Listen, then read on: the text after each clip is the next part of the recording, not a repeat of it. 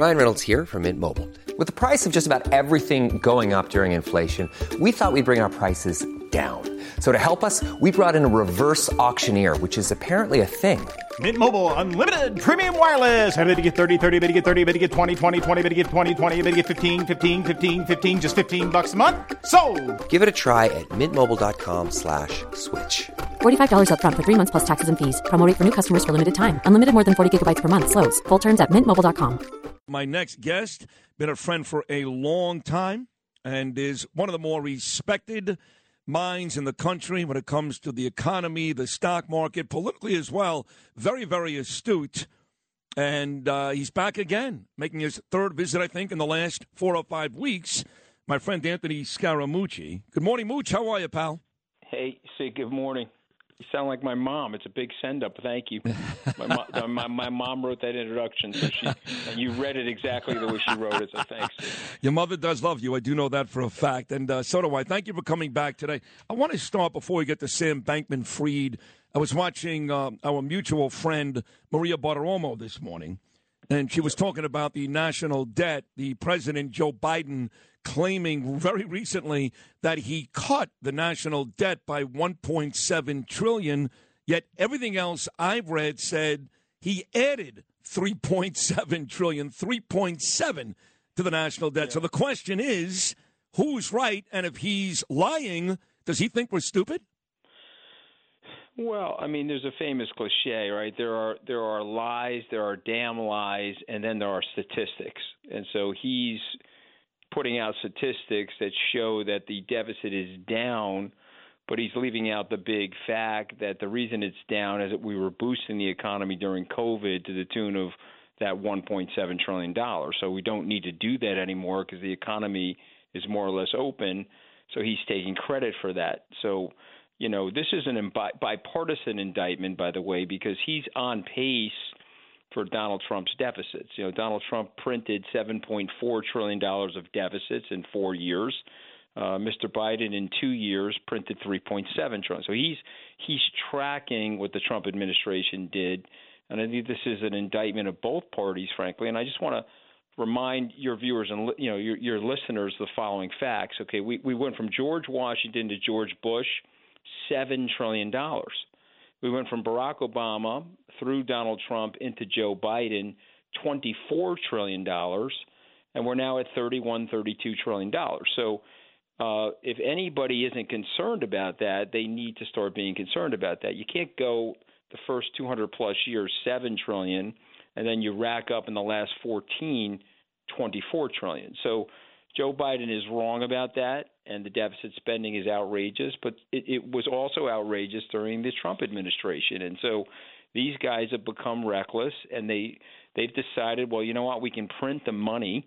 And Sid, you and I grew up with blue-collar families, okay? When you print the money, you lower the living standards of the middle and lower class, okay? The people have the money, no problem. They own the assets. The assets will go up in the nominal dollars. Well, Calvin Klein bought his beachfront house in 1987 for $3.7 million. He sold it like a year and a half ago for $86 million.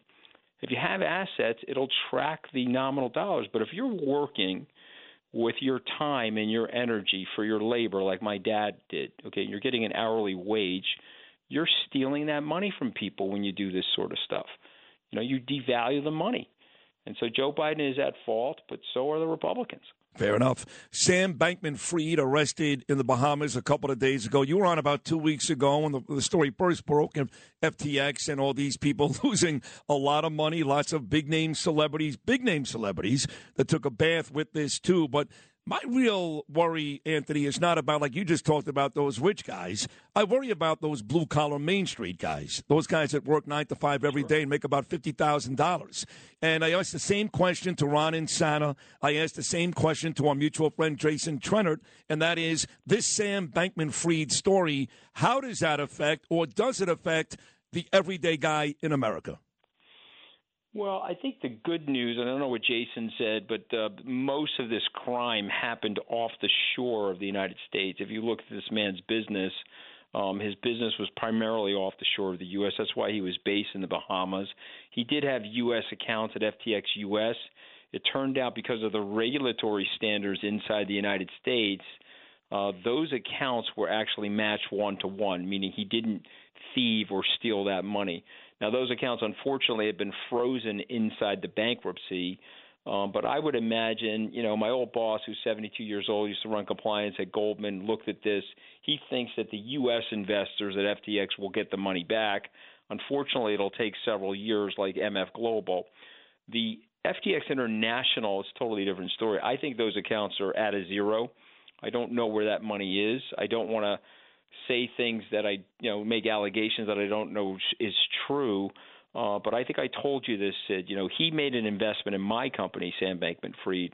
And when I found out about this, I flew to the Bahamas on November the 8th. I met with him and his dad. I met with his compliance people. And it became very clear that they violated the terms of service for FTX International.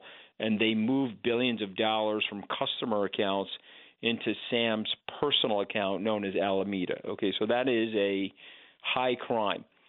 He is innocent until proven guilty, of course.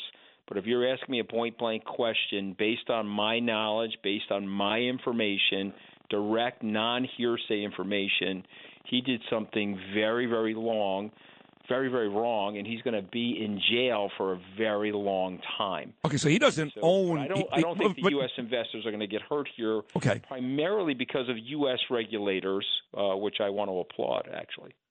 But he doesn't own. Then at no point did he own any part of Skybridge. You never got that far. No, he does. No. The bankruptcy court owns 30% of Skybridge. The good news is he wanted to buy the whole thing, Sid. The good news is I told him, look, I'm 58 years old. I can't sell the whole thing to you, and I have to take cash for the business. I'm not going to take your stock. And so he paid cash for 30% of my company. We're now working with the bankruptcy authorities and the bankruptcy administrator to buy that back. But listen, I did due diligence on him alongside of other people. The good news is he gave me money. I didn't give him the money like some of these other investors, unfortunately, lost their money. But I'll resolve it. But I'm one of probably 50 investments that he made over the last 3 years. Got it. Anthony Scaramucci joining us on this Friday morning. Really, really good with this stuff. I mean, I got to say the best probably in the country when it comes to all this, if not the world. We've seen so many of these schemes over the years. Bernie Madoff, of course, comes to mind, but you've got Elizabeth Holmes, that scandal, not that old. Now you've got Sam Bankman-Fried. I'm always shocked, Anthony. I'm shocked that people get swindled by guys like this. I mean, it's not like this is a new thing. It's been going on forever. I'm going to make a movie about a guy named Tito DeAngelis. This is back in 1963 when Kennedy got assassinated, when he was stealing millions and almost bankrupted the whole stock market in one day. How do banks and smart people get fooled by these guys all the time? Well, I'm going to say something that I think most Americans understand, and this is perhaps the greatness of this culture and the country. We are by and large a culture of risk takers, and every American has an immigration story where a family member, perhaps themselves, came here taking risk. And so, unfortunately, when you are taking risk, whether it's venture capital, moving some money into the cryptocurrency markets because it's a new technology, there's always an induction of some fraudsters. You may remember Jay Gould manufacturing, if you remember your 11th grade American history, he was manufacturing bonds that didn't exist and selling them on the rails, and he went to jail for a very long time. And so we had the robber barons in the railroads. We had incidents as the telephone industry was growing. You may remember the internet .bomb crisis in the year 2000. There was a tremendous amount of fraud with a lot of those .com companies. You have Theranos, you have Bernie Madoff, now you have Sam Bankman-Fried. But if you tie a thread through all these people, including the gentleman that you just mentioned, what typically happens is Americans are risk takers. They do buy into stories sometimes, and they get caught. But these are the very same Americans that invest in things like Facebook and invest in things like Microsoft. My old boss, Lloyd Blankfein, said to me yesterday, don't feel bad taking the money from the kid. He looked like Bill Gates did in 1971. I responded and said, Lloyd, I thought he was the Mark Zuckerberg of crypto. I didn't realize he was the Bernie Madoff of crypto because of the way he was set up. And also remember, his mom and dad were university professors at Stanford. One was a compliance law professor. The other was a tax professor. There's a ton of due diligence done on him, but I'm going to tell your listeners something that they know intuitively. Someone wants to commit a fraud. They can be very surreptitious about this, and they can do it.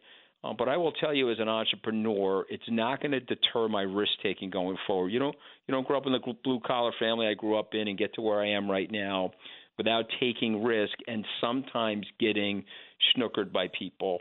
My friend Kevin O'Leary from Shark Tank fame is dealing with the same problem. A little bit different because he was a paid spokesman there. Yeah, I saw that. So cryptocurrency overall, like I've got friends who are very wealthy in your league and never touch it, wouldn't go there, wouldn't look at it, no thank you, no way. What is your recommendation for cryptocurrency for folks moving forward? Well, listen, everybody has a different view. Obviously, there's a bear market in cryptocurrency now, so that view is overriding others. But I look at this technology. If you and I were in an elevator, we were going down together, I had explained the blockchain to you, I would say this is a delayering mechanism, Sid. Someday we're going to go into the restaurant, the Hunt and Fish Club, and we're going to pay with our telephones. I'm going to wire a stable coin of U.S. dollars or a Bitcoin or something to the waiter, and I'm going to bypass American Express and MasterCard or Visa. By the way, I do that. I do that right now, Anthony, with Apple Pay. You do, but you're going through a bank, and the banks typically charge fees. Okay, and you have a lot of people that are unbanked. Perhaps not here in the United States, but around the world. You know, the African continent is adopting cryptocurrency as they've lost confidence in the inflation-driven central bank currencies of their own countries. So yes, you do, but there are charges and loads. Ultimately, what blockchain will do, it will delayer the society, and it'll take out intermediaries, middlemen and middlewomen. That will make for a more efficient and more economically productive and innovative society. So we may not be there today, and there's a lot of boom-bust speculation going on, but I predict over the next 5 years we'll get there. And I can remember after the dot-com bust in 2000, many of my contemporaries swore off investing in technology. And, man, was that a mistake, because 22 years later, Sid, technology investments were arguably the best investments in U.S. economic history. You would have missed Apple Computer, Facebook, Netflix, Google.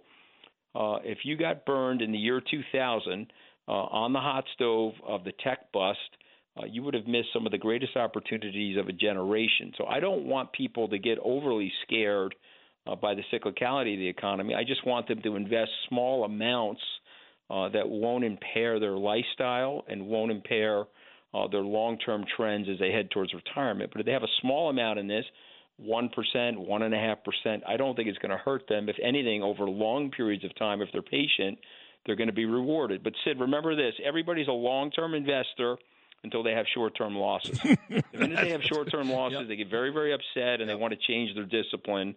I learned long ago that you have to set things and leave them. There's a reason why dead people at Charles Schwab, their accounts do better than the living. They don't look at the accounts every day. The dead people have decided that they don't care about the accounts as much as the living. That is brilliant. 60 seconds to go, Anthony. We all know the history of you and President Trump. Don't need to go there again.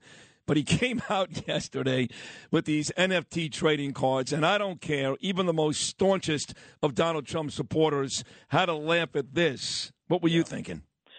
Well, I watch The Boys on Amazon Prime, which is a satire, and there's an actor there who I'm friends with. His name is Anthony Starr. He plays Homelander, and I would encourage your listeners to Google him this morning. Google Homelander. Donald Trump stole his cape from Homelander. Of course, Homelander was a proto-fascist Ubermensch created by Nazis, and so I don't understand why Donald Trump wants to put that image of himself out there. It's bizarre. I get what he's trying to do because Mr. Trump, President Trump, has always been about attention and money, and so I get it.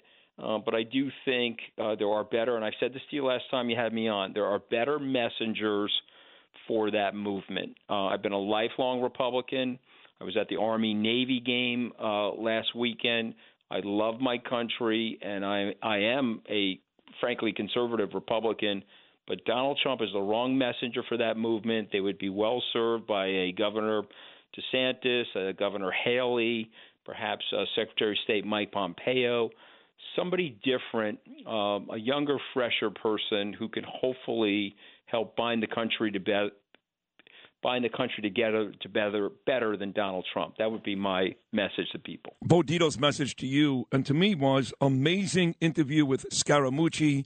Send him my regards, Bo Dito. That wasn't a great conversation, man. You're great. No, I love Bo. Tell him to bring me back up to Rayo's, okay? Tell him that's what I said on the air, okay? What's going on with my seat at his table? I'm going to get a text in 2 seconds. Tell Anthony to come next Thursday. Actually, not next Thursday. It's his Christmas party the week after. Hey, listen, that was a great conversation, Anthony. Thank you so much. I mean, really great good. to be on. Thank you. Thank you. All right, buddy. There he is, Anthony Scaramucci. He explains it pretty well, I think, folks. I've been hearing a lot about Lang Insurance. They sell luxury home insurance to high net worth individuals in all 50 states. Call Kevin Lang at Lang Insurance. Call 866-964-4434. He's an expert in reviewing your current coverage to save money, leaving you with your current insurance company or moving you to a less expensive one. Clients rave about his skills. You call, they quote, you save. That's 866-964-4434 or just visit langins.com.